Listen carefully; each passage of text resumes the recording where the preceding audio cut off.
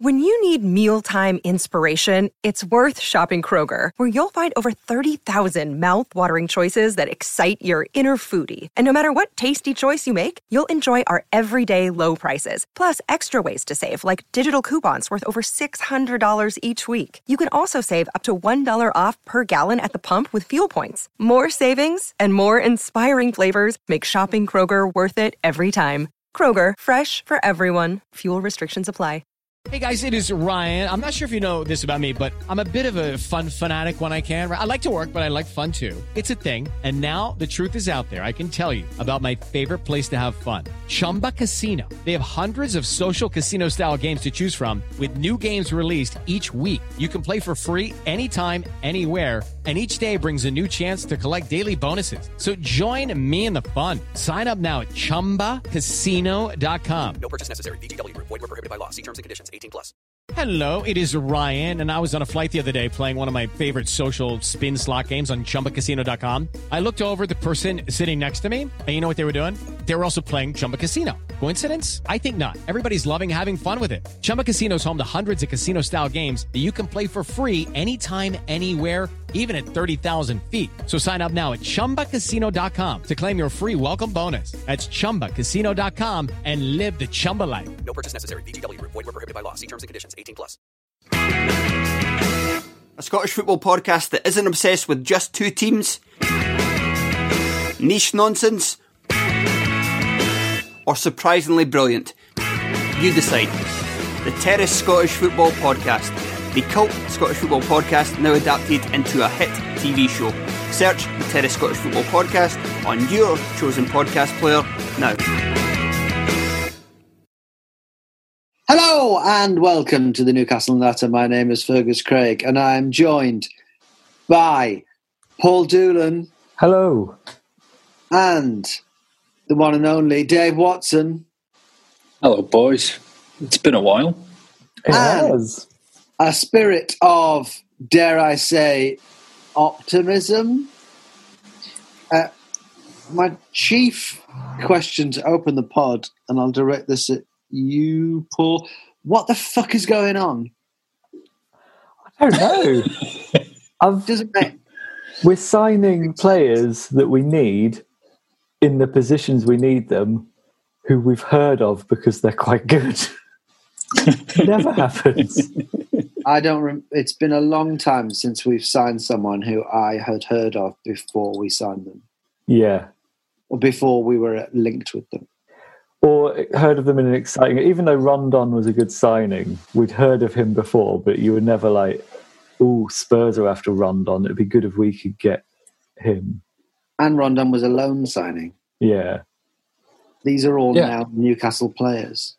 But this is what winds me up. It's like when we've got a really good manager, we don't let him pick the transfers that he needs, or we don't back him in the transfer window. But when we've got a poor one like McLaren or Bruce, not only do they get a lot of money to spend, but they go off and buy like Gini Wijnaldum or Dave. We're 1 minute into the season. I was about to say, Bruce. We're some of the best stuff that's happened to Newcastle. The most positive things in fucking years, and about 90 seconds in, you managed to use it as a method to criticise Steve Bruce. No.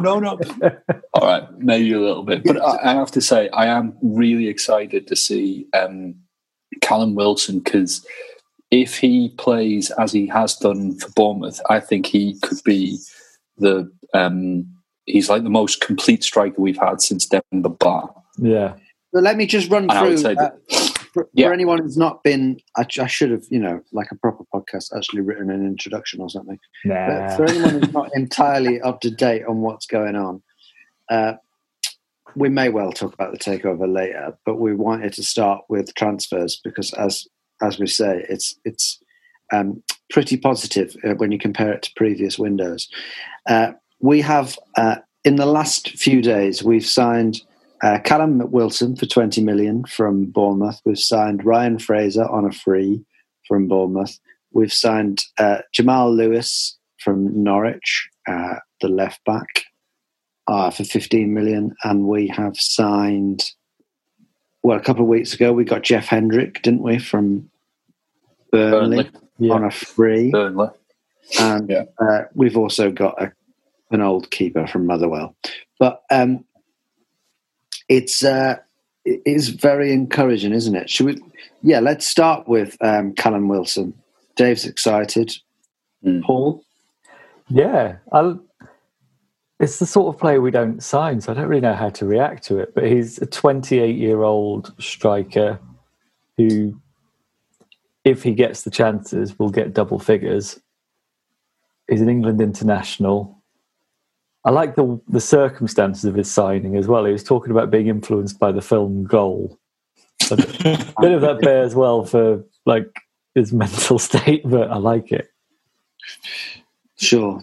Yeah, I mean, it's telling that it hasn't brought in a lot of other players, the film Goal. But most of them are brought in by our friends in the north or Biker Grove or Spend. Yeah. I'll give the positive side on Callum Wilson and the negative. The positive is I was watching it, like you say, he is a proven Premier League British striker, and he's got a lot of goals. I was watching a compilation of his goals. The player who I was trying to place him. Who does he remind me of as a striker? I was getting Andy Cole. Yeah, I was getting, like, in the sense that quite pacey. To be fair, it's a compilation of all his goals for Bournemouth, so I was probably watching quite a lot of goals from 5 years ago. But quite pacey, quite good at, like, not necessarily playing with his back to the goal. Although I suppose if you're watching a compilation of goals, it's not going to be with your back. Anyway, what am I saying, right? He's got a lot of goals in the 6-yard box, a lot of pace, a lot of running at players. He reminded me of Andy Cole. I think as well. I think he's the most underrated striker in Premier League history. I think another comparison is he's sort of like a better version of Dwight Gale. I think it's interesting when we switched to 4 at the back and had Gale up front. Like Gale's stats after lockdown were like almost a goal every 2 games or something. So you think a better version of him in an improved team like that will get goals? I think there's more to Wilson's game. To be honest, I think he's bigger and stronger than Gale. Certainly, he's better with his head. I understand the comparisons that you two have made with Andy Cole and Dwight Gale, but I think there's more to his game. Well, it's a bit of fun though, isn't it? You've always got to compare someone with someone else. I've got one. He's more like Yakubu. Who I already said that he reminds me of Demba Ba. Demba Ba, kind of. Yeah. Like he's got goals. He's a bit of a physical presence up front. Good technique.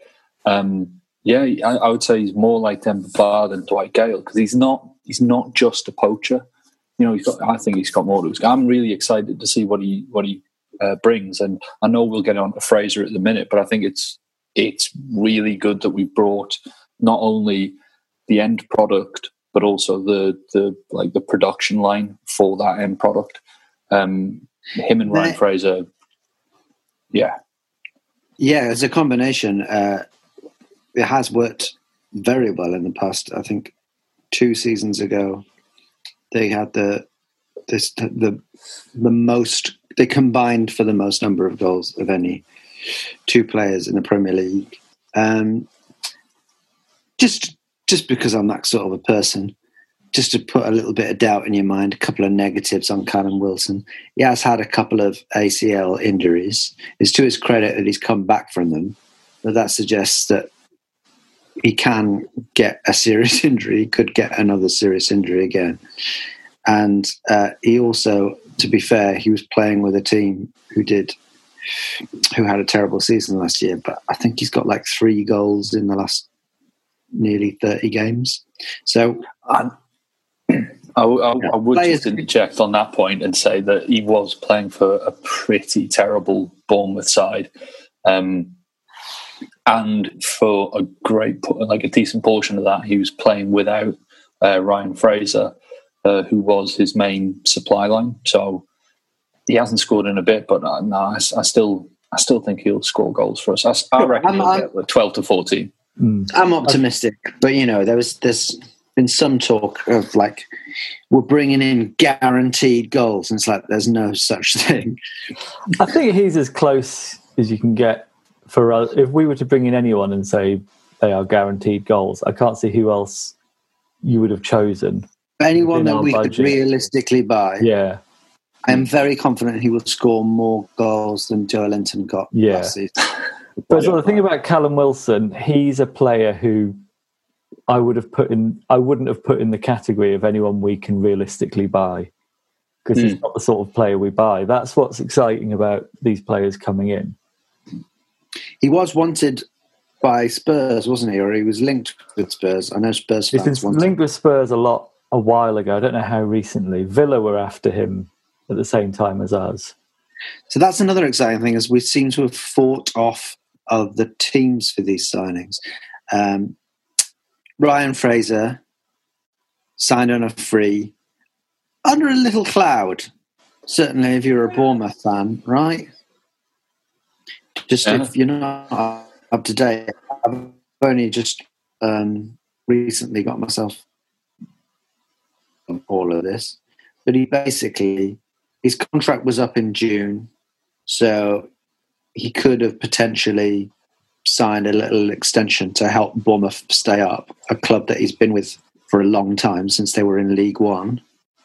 But because of personal reasons, I guess, in terms of not wanting to get injured and not be able to get a contract, because it is a precarious situation for a player, he didn't do that, which didn't go down well with Bournemouth fans.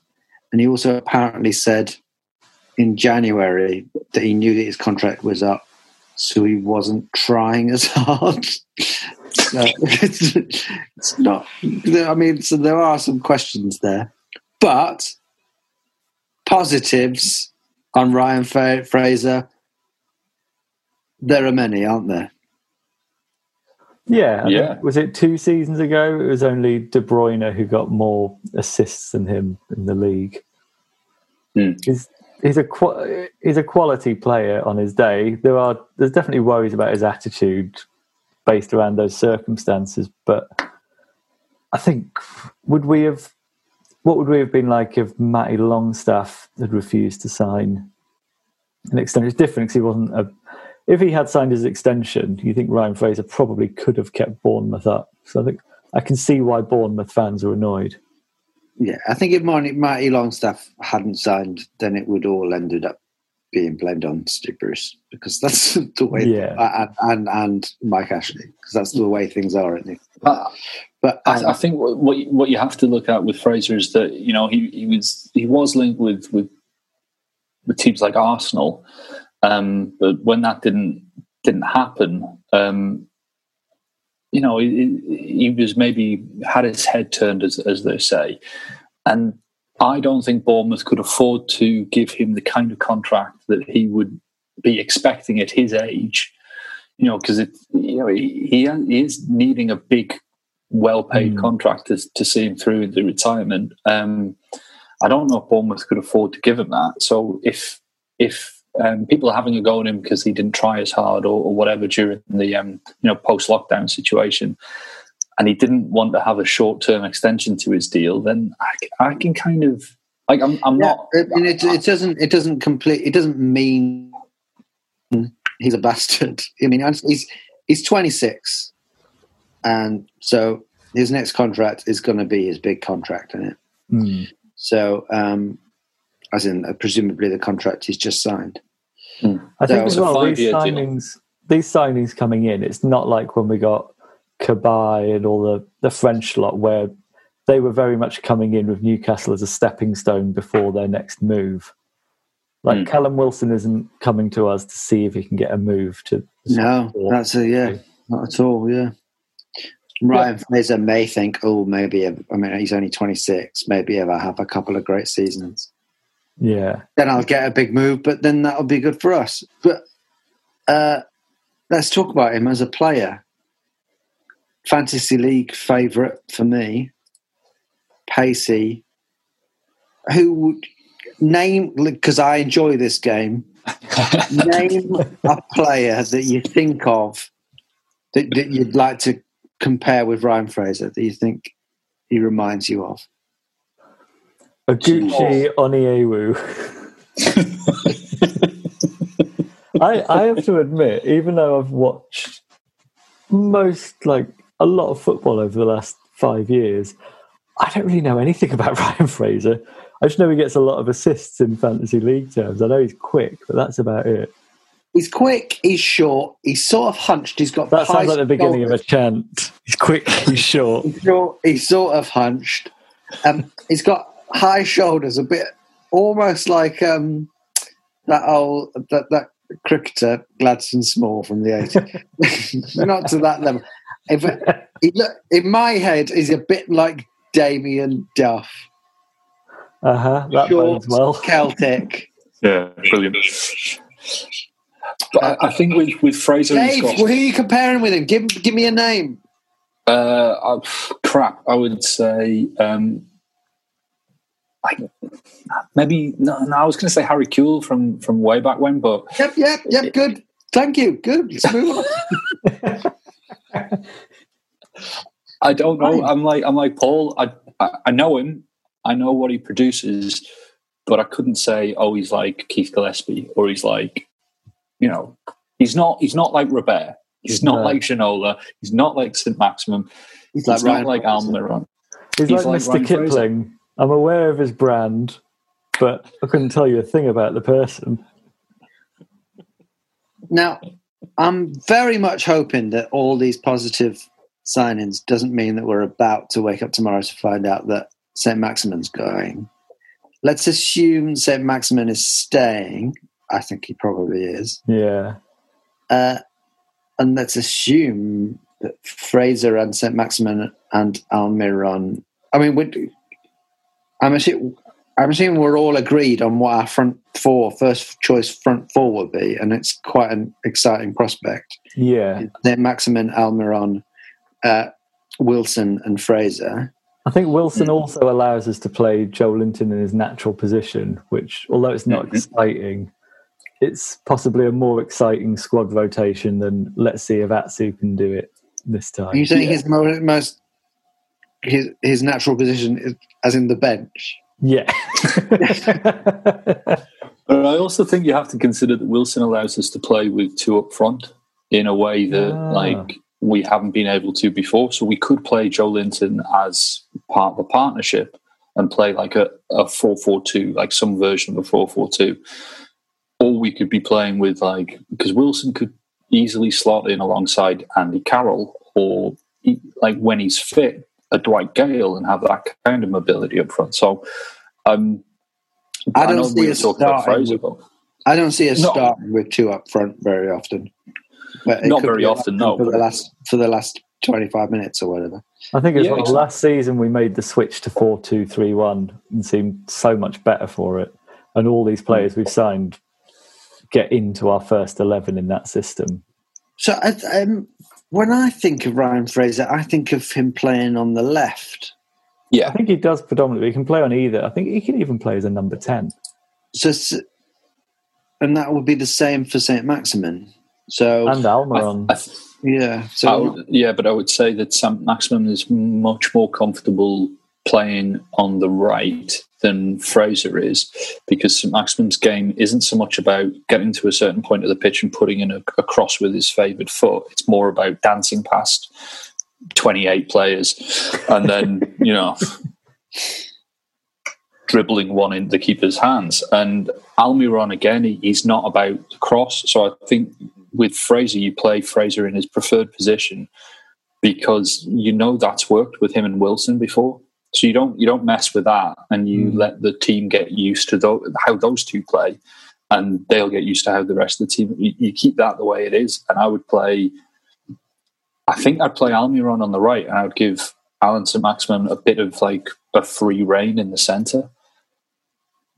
I quite like Almiron at number 10, though. Didn't you really slag Bruce off for playing St. Maximin in the centre last season? No, I didn't. I slagged off Steve Bruce for not having a plan for St. Maximin and just get the ball to St. Maximin. That was his plan.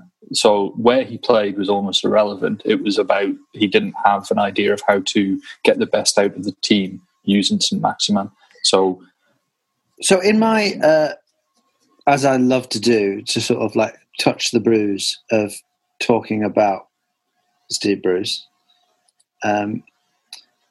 he deserves a bit of credit here, doesn't he? Because it seems like he has won an argument with the board, or at least put forward a case that one presumes Rafa has made in the past, and other managers probably, for not being so strict on our rules of recruitment, on having to buy players under a certain age and with a sell-on value and blah, blah, blah.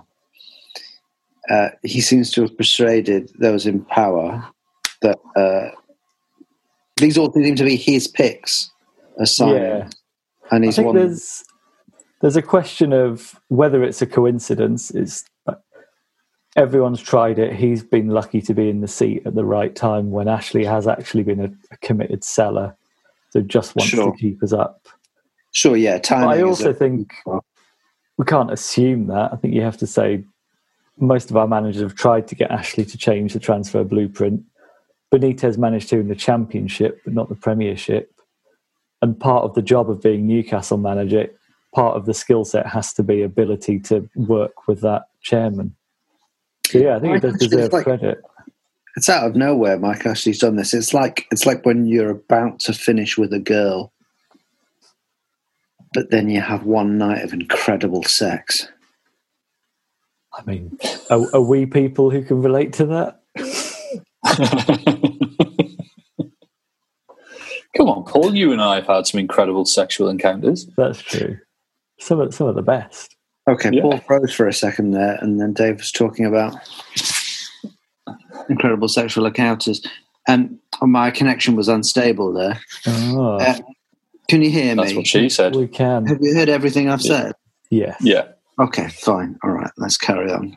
But we'll edit out the racist stuff, so that won't go in the Sorry, I've got a setting on my computer, which is if I ever use a sexual analogy in relation to Mike Ashley, everything starts breaking down. It's good. That's the new OS, isn't it? It's good that they've got that feature. One thing I was going to say is that perhaps it's got something to do with Steve Bruce's personality, where I'd imagine that Benitez would have walked in and been a bit like demonstrative, a bit argumentative. You almost get the impression that, good old Steve Bruce will have bumbled into the Lee Charnley's office with a packet of crisps and just like between mouthfuls say, "That Callum Wilson's all right," and then kept on eating. And you can't even praise him without insulting him.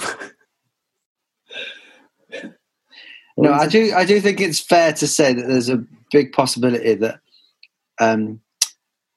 Mike Ashley and Steve Bruce have more shared interests. Yeah. I think you also can't rule out the idea that maybe Mike Ashley had a very friendly dinner lady and Steve Bruce just reminds him of that.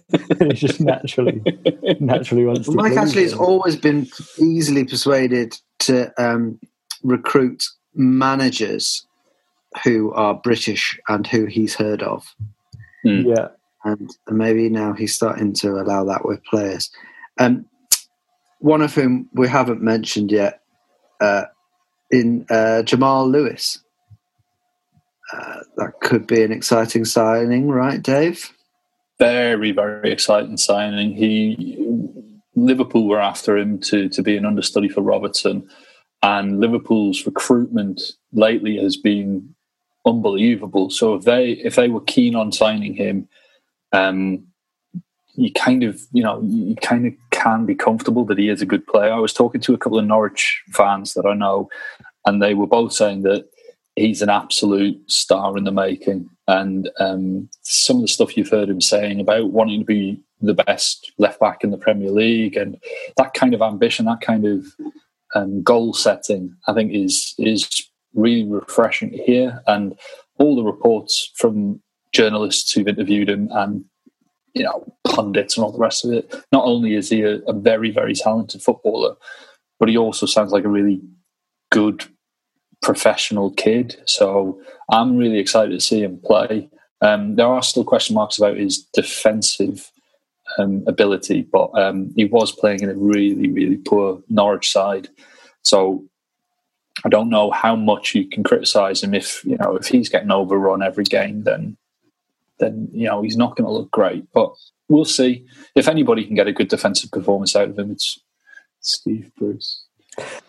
I think as well, Paul, it's nice to. If nothing else, it would be nice for Paul Dummett to finally have some competition, right? Yeah, it's nice to have two left backs on the books at the same time, which I think we can count on one hand the number of months that's happened in the last 10 years. This never seems to happen. Yeah. So I think the Liverpool connection, like Dave's saying, is exciting. And Norwich do seem to churn out very good youngsters, with the sole exception of Jacob Murphy. Although you never know, they might. Did they play together? I'm assuming they did. They probably could rekindle some sort of partnership down the left. You never know. I've heard he's off the Rangers. Yeah, you would have thought we've got to be selling some wingers. Yeah, at some point in the next couple of weeks. Matt Ritchie looks to be staying though, which I think if he stays, I was quite sad when it was touted that Ritchie would be going in the other direction in a deal for Callum Wilson, because he feels very important to the dressing room, and who else is going to kick a corner flag into someone's bollocks? Yeah. No, right, and Matt Ritchie's a useful sort of utility player as well now. Yeah. He can play a few different roles, but you wouldn't imagine that he's going to be in the first choice starting lineup anywhere. No. One player that we haven't mentioned that we signed is Jeff Hendrick from Burnley on a free. Yes. And he's an odd one because I'm not au fait with his best position. He sounds like he's been signed as a bit of a utility player. Just asking around and reading up on him, it sounds like he's not a defensive midfielder. He's more a bit of a combative central midfielder. Good tactically, but not, he doesn't score goals. He's not a defensive midfielder, like I say. So I'm not really sure what his purpose is, unless he's just been brought in for the squad. Isn't he more of like a box-to-box midfield? I mean, all I know of Jeff Hendrick is that, was it the Euros when he was playing for Ireland and just looked incredible? And then I think Burnley signed him for about 20 million. It's the sort of player we couldn't get, and now we've got him. But it's a risk in terms of how, if he is over the hill and had one good international tournament in him. I think Burnley were playing him out of position on the right, which is why he wanted to go. So it's not, they wanted to keep him, and Sean Dyche seems quite a good judge of a player. So I'm not too worried. I think he's a good addition to the squad, if anything else. Yeah. I don't think he'll be getting in the first 11. It seems like our front four is pretty obvious, but our two in central midfield, we've got a lot of sort of midfielders who are okay and a bit patchy, and it'd be interesting to see. It would be lovely if the Longstaffs this season start to show some of that promise. I'm looking forward as well to seeing Sean Longstaff in the number 10 role a bit more, because there was that one game that he got injured in where he looked really promising in that position. I think Definitely. Matty Longstaff's going to get more time as well. I don't know if you saw, he's been given the number 4 shirt, which seems and they're presumably paying him proper first team money now, so they'll be hoping to get some value out of that. And you do hope, because we've got a lot of pace in the side, and we'll probably still be playing pretty deep. It's hard to see that changing. Yeah. It would be a real waste if we played a lot of long ball football. Well, unless it's sort of Shelvey's versions of long balls, where it's kind of actually decent direct balls over the back four for 4 very quick people to run onto. I mean, I've had my say on Shelvey in that, yeah, he's very good at what he does, but it just limits what the rest of the team can do and how flexible it is. I'd rather us play with like Longstaff and Hayden, or like either of the Longstaffs and Hayden. And I don't know what Hendrick's like, but maybe Hayden Hendrick. I don't know, but it's difficult because Shelvey remains one of our best players technically, and you know, he was top goal scorer last season, so you can't really leave him out. So I don't know. It's difficult. You've got, like you said, you've got like the two Longstaffs, Hendrick, Hayden, and Shelvey, all can play in the centre of the park. Plus Saive still. So I don't know. There. And Barlaser, yeah, he was. Yeah, Barlaser, I'm excited about. Newcastle had a media day, and you know, when they pretend to have scored a goal or something, so that they can do a GIF of it or whatever. I don't know. And there's bloody Muto and Saive both celebrating in front of the camera like they scored. I was like, are they still there? Fucking hell, it's weird. It would be nice if they're all there for it, and they all do the bit where they walk forward. With their names of the back.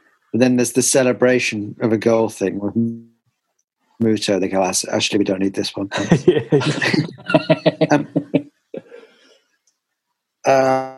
Should we have a break? Yes.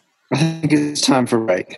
Let's have a break, and then we will be back with a little bit more positive and then some proper predictions about the new season. All right. Bye. All right, bye.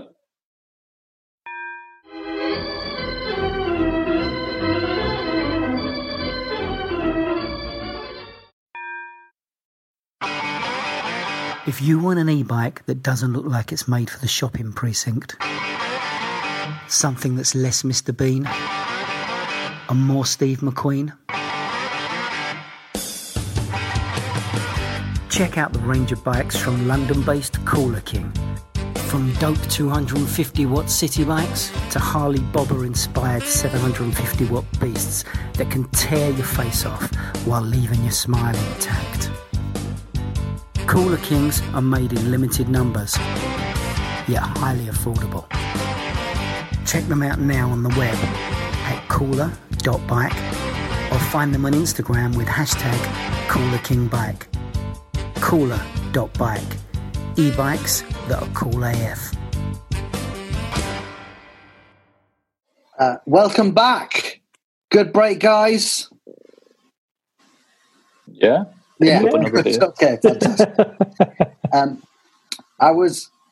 Before the break, we were talking about how we've got quite a few options in central midfield, none of whom are entirely obvious as to who will start. But actually, we may need them all because there's going to be a lot of games coming pretty rapidly over the next few months, aren't there?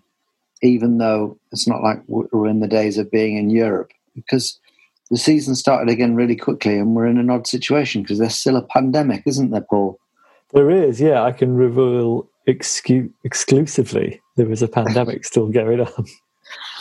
But as well, I think it's good that we've filled in squad positions now because we've seen what happens if we can't get away without an injury crisis. We always seem due one.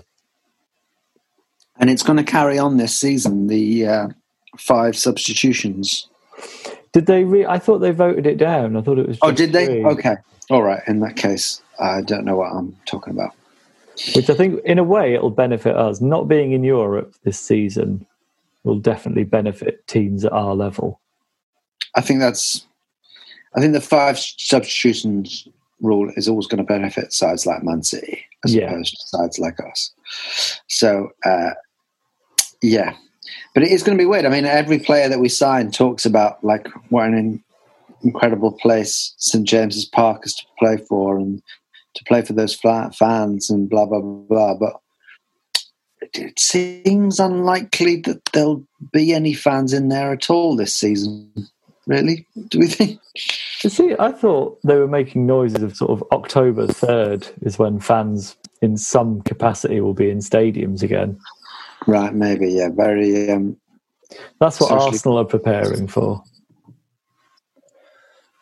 Right. Yeah, I'd be surprised. Veering us onto the move. It all seems like it's kicking off again, doesn't it? The old virus. Yeah, but what's your modelling telling you about the the infection rate, Dave? That we've all panicked and we shouldn't have. No, it's bollocks. Like the whole thing is just like the whole this season is going to be weird because, like you say, everything's going to be crammed in. It's all going to be in front of empty stadium. There's going to be a game on every other bloody night, and it'll still feel like a continuation of last season for me. So I don't know what to make of it. And the sort of good thing is we've sort of been warmed up as fans to watching it without supporters, and by the end of last season, I was able to get almost the same amount of joy from watching a football match. Yeah, fans, which long term is worrying because it sort of means that fans are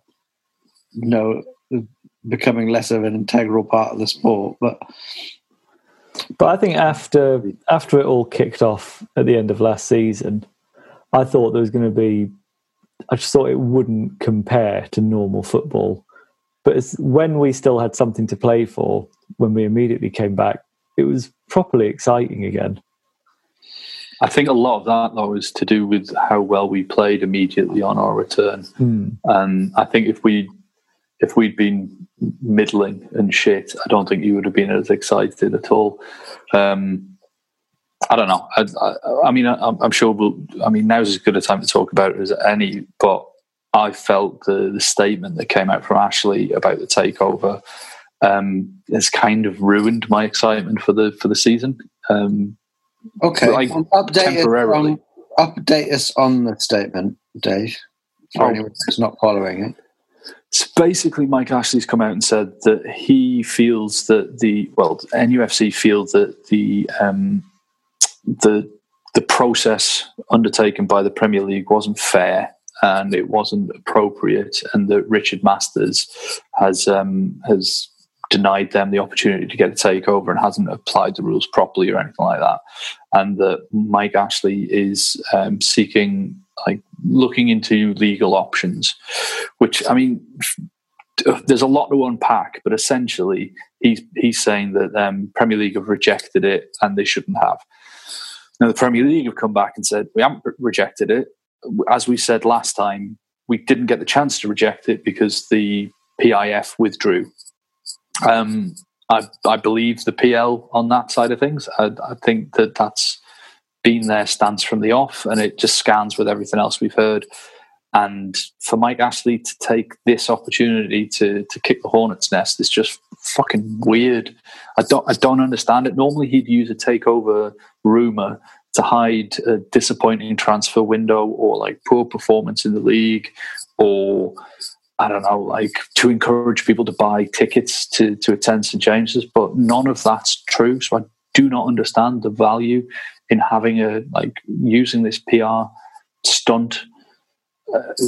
I don't get it, because to be honest, while we were signing good players and while there was a kernel of optimism about what the season's going to hold, I'd kind of forgotten about Mike Ashley being a cunt. But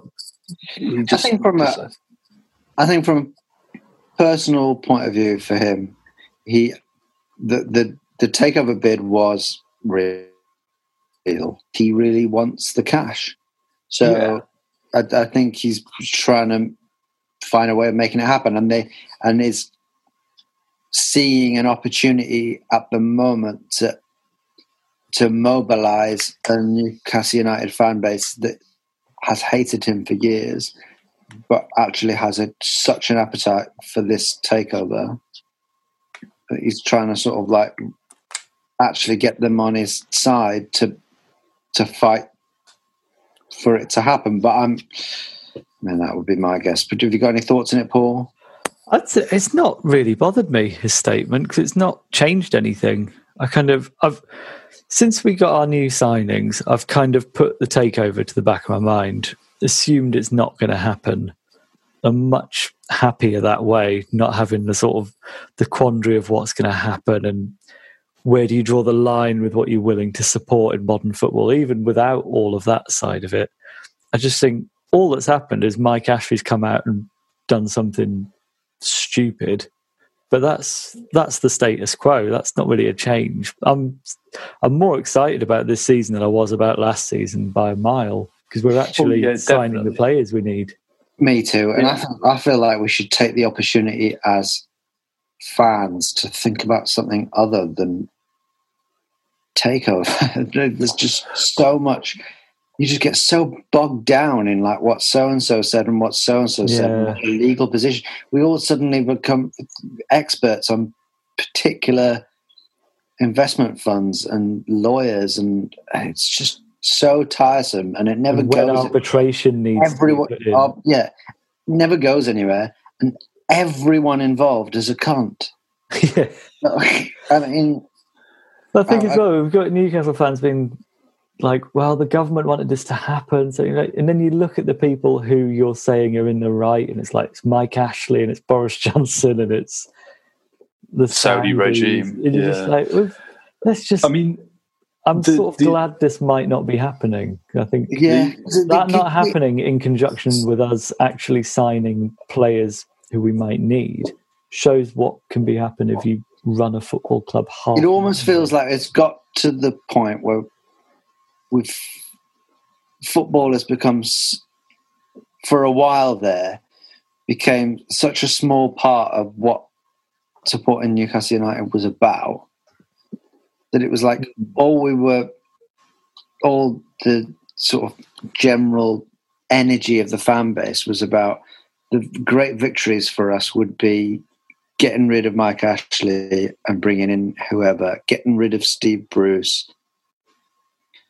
But now we're actually like, we've bought some players. The people who've bought them we might not like, and the motivations might be wrong or whatever, but like it actually gives us something to be positive about this season. And I think as well, even if you don't like Steve Bruce, the signings we've made make us more attractive to other managers if Steve Bruce does fuck up. Whereas before you sort of thought that's the caliber of manager we'll get. Now we're more attractive to an outside manager who's seen, well, Mike Ashley can put his money in his pocket for certain signings if you can get that through to him, and there's a strong squad there. We're also more attractive to other potential owners. And my last line on the Saudi thing is that unless the Saudis like clear the air with beIN or beIN stop being a broadcast partner of the Premier League, they're not going to own us. That's it. Like it doesn't matter what pressure comes from what part of the government or which government or what fans or anything. The only thing that's going to change is if the Saudi government stop pirating or beIN stop broadcasting. That's it. That's the last of it for me. Fuck 'em. Fair enough. Okay, well, I've got some questions and comments and whatever from our listeners. So I'm going to tuck right in with Michael Galloway, who says, I mean, nothing to do with football. When you were younger, did you believe that fish and chips were cod chips? And were you horrified when you found out that other fish was sometimes used, i.e. hake or pollock? Well, I knew that cod was used in fish and chip shops that were further away from the coast because cod doesn't travel as well, and haddock is the fish that you get on the coast, and it's better. So I knew that. So sorry, a phenomenal insight from Dave there. And I actually come from a fishing family. So yes, it's true. It's true. My grandfather was a trawlerman. My uncle was a trawlerman.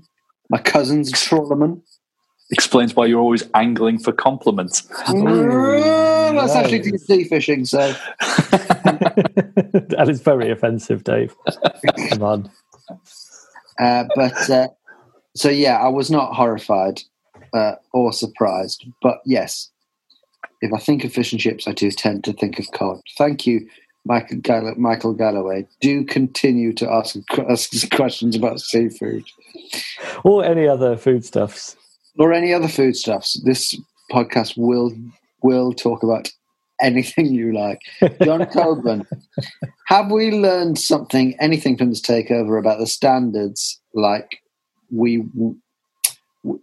Have we learned anything from this takeover about standards? Like, would we take literally anyone other than Ashley, even mass human rights abusers? We have covered this an awful lot. I think we've learned as a fan base, almost certainly we would take Darth Vader. Yeah, and it's easy to understand why, but sometimes there's a bit of the devil, I would have thought. When you look back over the history of some clubs over the last few years, often what precedes a terrible, terrible owner is a massive desire amongst the fan base for a new owner. And then they get someone. Anyway, Bedford Mag says, meh, what's the point anymore? Well, I'm sorry you're feeling like that, Bedford Mag. Usually there with at least 6 or 7 questions. But which, frankly, we need sometimes. Yeah, come on. Yeah, so, I mean, please, we love you, Bedford Mag. And I hope that you're doing all right. Nick Bird says, Money Mike Ashley Twitter account has been continually on point throughout the takeover. Who is behind it? I have no idea. Any thoughts on that? No. Okay, good. I Theo heard it's Penn. Banksy. Here's a proper... Theo Penn says, what's our target for this coming season? Is it a case of just trying to stay up? Can we realistically aim for top 10? That's a proper question. Dave? Yeah, we can aim for top 10. We've got a striker, we've got a supply line, we've got some exciting forwards. My only concern is our defence. I still don't have faith in... I'm not having a go. I still don't have a faith in Steve Bruce organising the defence. And all it takes is Dubravka to have a long-term injury, and we're down to Darlow, who, with all due respect, is nowhere near as good as Martin Dubravka. So we can aim for a top 10, but I reckon pretty much the same as where we were, but just a little bit more comfortably with a little bit better football this season. So, yeah, that's where I'm at. Steve Bruce organised the Man United defence to their first title in 30 years or whatever it was, Dave. So have some goddamn respect. He played in the defence. He didn't fucking organise it. He was the captain. I think we should be looking at top 10 with the additions we've made. Not just the additions we've made, but the players we've held on to. You'd have St. Maximin in his second season. Almiron hopefully kicking on a bit. Second and a half season, so yeah. Yeah, I don't see any... We're definitely a club who does have the potential at the moment, when you look at it, to have a top half season. There's a lot of clubs making a lot of signings that could work out really well or really go tits up. Leeds could be a top 10 side this season. Sheffield could very much not. And also you look at, but my thing is that you look at some of the teams who had a really bad season by their standard last year, like Everton, Arsenal, and they'll be picking up points where perhaps they didn't last season. We seem to say that about Everton every season. Everton, it's fascinating what will go on at Everton. I mean, they've just signed James Rodriguez. They just keep on signing like the same players. But I think every time there's a club like that underachieves, when they finally do start achieving, a similar club that you don't expect to drop will just drop. I wouldn't be surprised if, say, Spurs at Mourinho become Everton. You never know. Have you been watching All or Nothing? Not yet. No, not yet. It's on my list. So entertaining. I really, really love it. I mean, like all of those things, it's you assume that the deal is that they only let go out what the club allows them to go out. I've heard about the Danny Rose confrontation, which is quite interesting for our... It's not phenomenally dramatic, but you do get to see Mourinho have a conversation with Harry, go up to Harry Kane in training in the first few days and say, after training, come to my office. And then you see him have his first proper conversation with Harry Kane in his office, just the two of them, about what he sees Harry Kane like as a footballer and how he sees his career.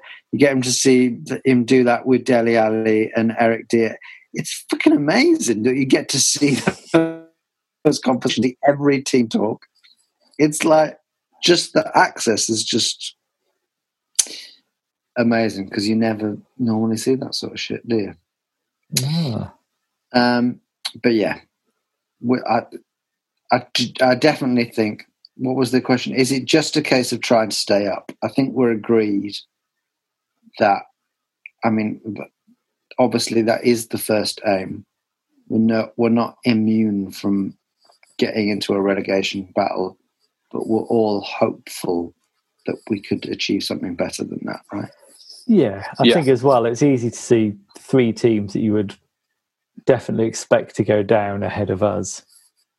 I think the gap between us and who you'd consider would go down is much less than it was last season. Should we just do what's our predictions now for where we'll finish in the table? I'm going to say 9th. 13th.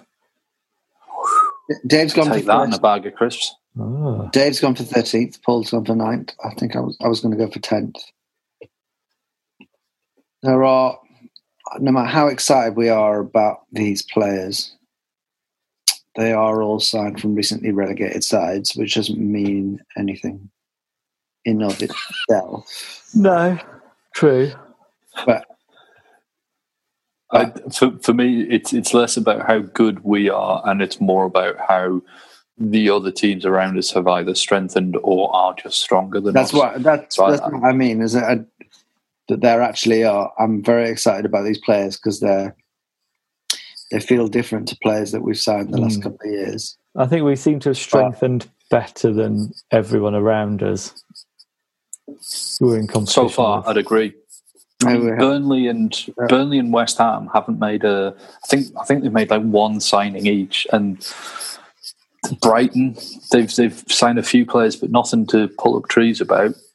West Ham are selling youth players to get money for more aging, overpaid, like Italian strikers. Yeah, these are all clubs that we should hope to finish ahead of. So yeah. There are positives. Come on, Dave, join us on the optimism train. I'm optimistic. 13th. Anything else? I'm going to read something from Geordie Ash, completely fresh. I haven't read it. Here we go. Matt Ritchie is 31 today. In what typical murderous Raj, Ritchie-esque manner will he extinguish the candles from his cake and destroy anyone attempting to give him the bumps? Brackets, obviously, if it's Atsu, he'd just kick him up the arse like he's trying to boot him into space, which I think is a reference to something he's done in the past. Yeah. The goal celebration. Yeah, I mean... Great question. I mean, you'd assume that he's just going to go for a kung fu kick. Like a straight kick, yeah. I think he'll get right up close to the candles and just deliver the Mel Gibson speech from Braveheart loudly, like loads of phlegm, and just extinguish him that way. You would assume that him and Ryan Fraser know each other pretty well, having played together at Bournemouth and... Both being Scottish. Yeah. Both being very Scottish. It'll all be up to... Yeah. Right. What was it he shouted at that referee during the no crowd games last season? Matt Ritchie shouted something at a ref, basically swearing at him. What was it? Oh, I do remember that, but I don't remember. Oh, fuck. That's what I think he's going to shout at his cake as he drop kicks it into someone's bollocks. No. I'm so glad he's staying if he does stay. Yeah, I mean, happy birthday, Matt Ritchie. Must be one of our oldest players. And seems like a nice guy. Just for a lunatic, yeah. He's a lovable Begbie type. But he's a lunatic, but he's not like particularly vicious. It's not like he's throws in loads of knee-high tackles. He's just... No, true. You tell that to Christian Atsu's ass. He's a gentleman murderer. Paul M. asks, have the recent additions drastically changed your predictions of our final league position? Yeah. Are they? Yes. We just said that, and I think we just answered that question. One Up Gaming, how do you feel about the team actually buying players for the positions needed for once? Well, as we say, we've covered that. Feels pretty good, One Up Gaming. Feels pretty good. And also they say it's their 250th podcast soon. So congratulations. Well done. To them. I've got no idea how many Newcastle Nutters there have been. I've been through every iteration of this podcast. This trio has been going on for years, but before that we moved up from League One. We had so many Charlie Hunter, Luke Benson, Ben van der Velde. All legends.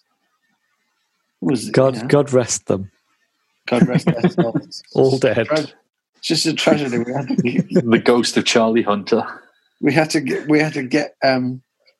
maintain interest from the viewers by killing them all off in a plane crash.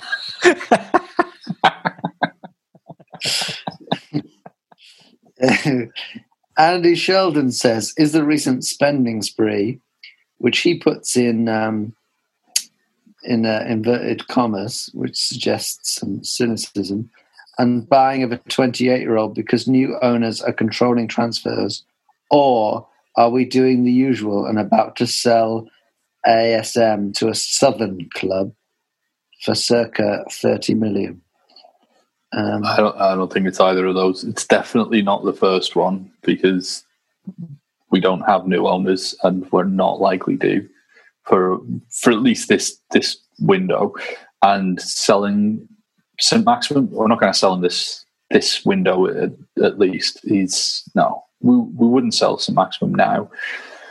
So no, Sheldon, you're wrong. I really hope that we're not selling St. Maximum, but it's certainly possible.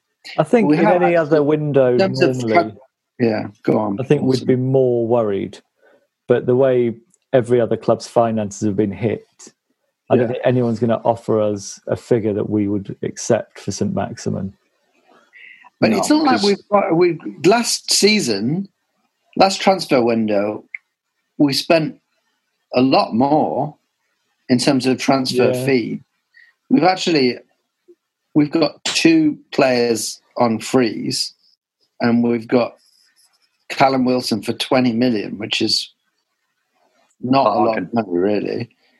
And Jamal Lewis for 14. We've broken our wage ceiling, I think, is the only key difference. Yeah. Right. There is. I did hear that we do need to offload a bit if we want to sign any more, and apparently Steve Bruce does want to sign more. The talk is that what is it he wants? The talk is he wants another striker, and I think a striker on loan. We keep getting linked with Ryan Brewster from Liverpool, but so is about 10 other clubs. But I think as well, Nketiah from Arsenal as well. I think Nketiah. Yeah. I think centre back. Apparently, we were close to getting Rob Holding on loan, but now Arteta seems to see him as part of their plans. But I do feel like we need another centre back, but we need to offload either Lejeune. Is Lejeune gone? No, Lejeune's gone. Yeah, Lejeune's gone out on loan. But I feel like Fabian Schär as well has shown enough that he can't play as part of a back two. And I think that's going to be our main thing next season. So I think while there's still anything we could get from him, because he's only got a year left on his contract, I think there's not much of a future for Schär at us. Well, you'd be very surprised if Ryan Brewster came to us, because I wouldn't if I was him. Considering because he's not going to be first choice striker ahead of Callum Wilson. And we don't play with two up front, so no. I would say that I want a deputy for Isaac Hayden, because currently we don't have an out-and-out defensive midfielder other than Isaac Hayden. I know a few of the players can play that role, but none of them are proper defensive midfielders, and we need one. Yeah, I guess, but if you look at, there's odd games where we've shown we don't.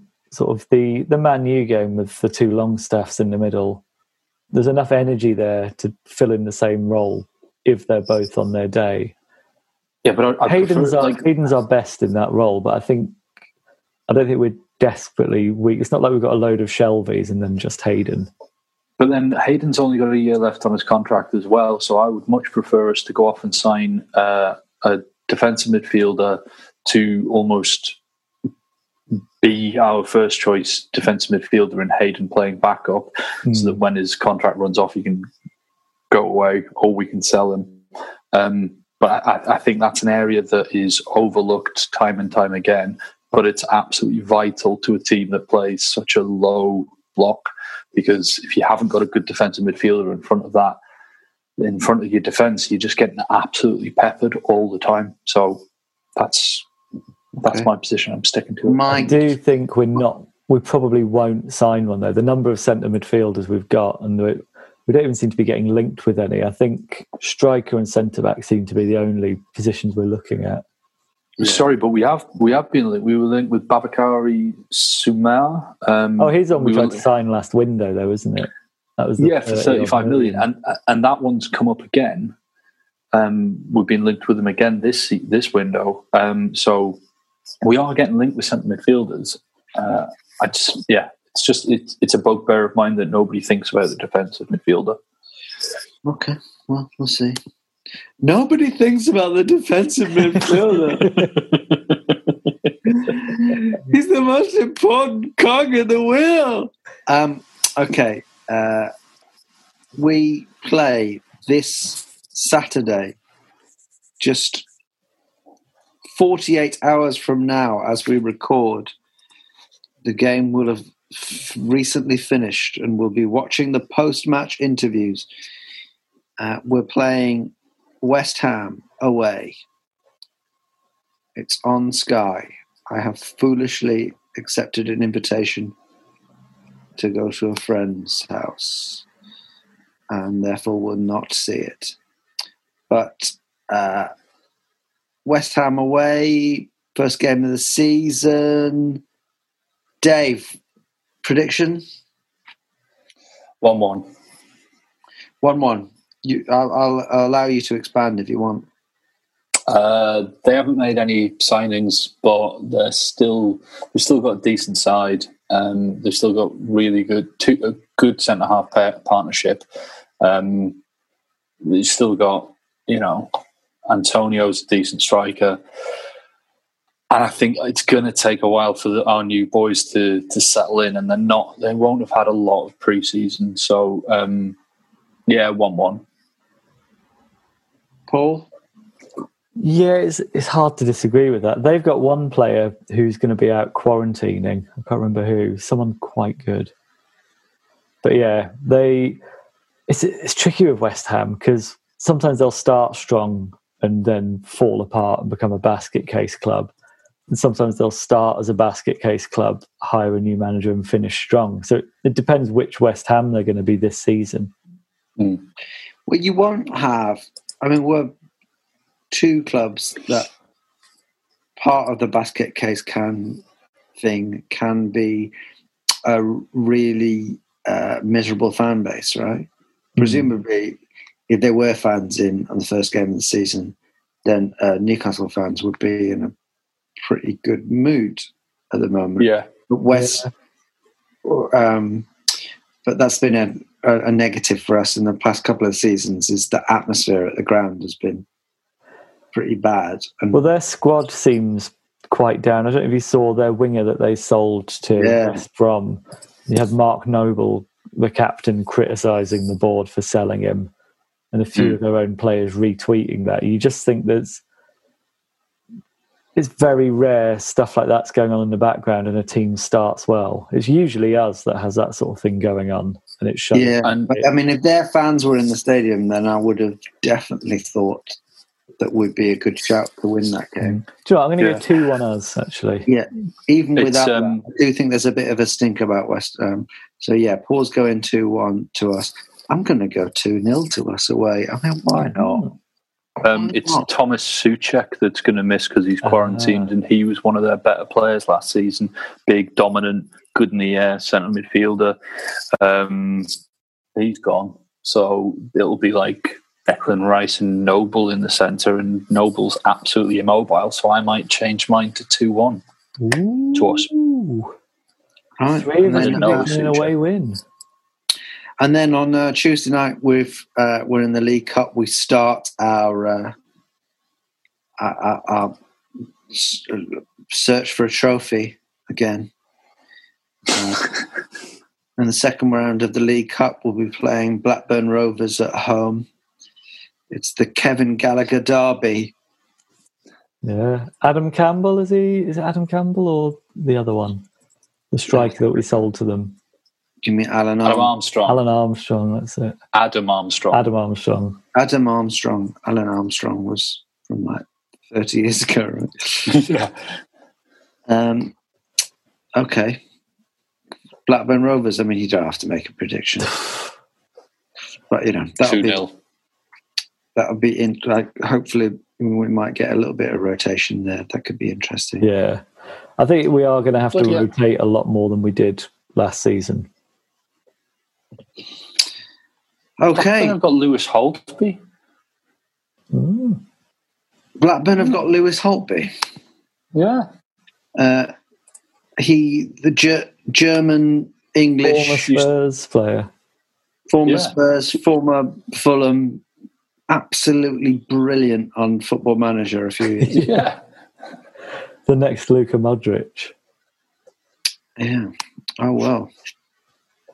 Well, that changes everything. That changes everything. Okay, well, it's great to be back, guys. And it's nice to do a whole Newcastle Natter where the majority of it was talking about relatively positive things. Oh, also, before we do go, quick reminder, if you haven't re-signed back up for it, the Natter Fantasy League is back up. Is it? I didn't even know that. Oh, shit. I thought you two were in it. Maybe not. I'm surprised you did. Back for more.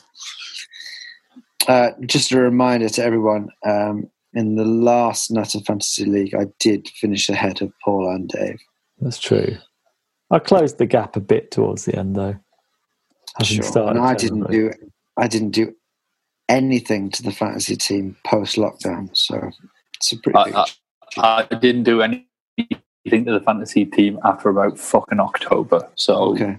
Well, you're like one of them kids at school, Dave, who doesn't try because they're worried that if they do try and fail, then it'll feel worse than not trying and failing. Do you see what I'm saying? Yeah.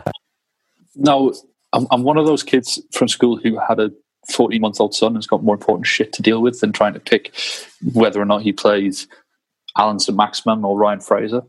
Well, Dave, I've got a 3-year-old son. Yeah, but I love my son. So. And I've got a 3-year-old son and a Twitter account. So... If you do want to join the Natter League, I will say the code for joining the league apparently is, the letters are all lowercase, it's Q765JP. If that doesn't work, tweet us and we'll send out the right information. But there's already... Maybe we should tweet that from the account, right? Yeah. Is there any danger at doing that? Maybe some of us have got busy. Maybe some of us have got shit to do. Come on, get on it. You're the one with the fucking Twitter account. You do it. Yeah. All right, okay. What else are you going to do? Care for your son? You haven't yet. Doesn't even recognise you. You're a mess. Okay, we'll leave it there. There's only 2 minutes 20 left on the Zoom meeting.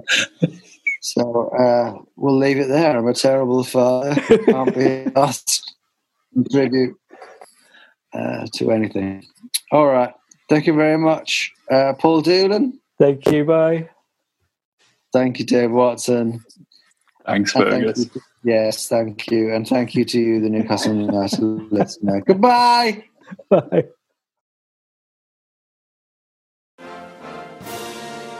Wasn't that a great podcast? Now, if you've got 90 seconds spare in your day, come and listen to ours. It's called What Has He Said Now? And is available wherever you got this podcast. You're going to lose a number of people to the flu. This is a Playback Media production. To listen to all our football podcasts, visit playbackmedia.co.uk. Sports Social Podcast Network. Step into the world of power, loyalty, and luck. I'm going to make him an offer he can't refuse. With family, cannolis, and spins mean everything. Now, you want to get mixed up in the family business. Introducing The Godfather at ChumbaCasino.com. Test your luck in the shadowy world of The Godfather slot. Someday, I will call upon you to do a service for me. Play The Godfather, now at ChumbaCasino.com. Welcome to the family. No purchase necessary. VGW Group. Void where prohibited by law. 18+. Terms and conditions apply.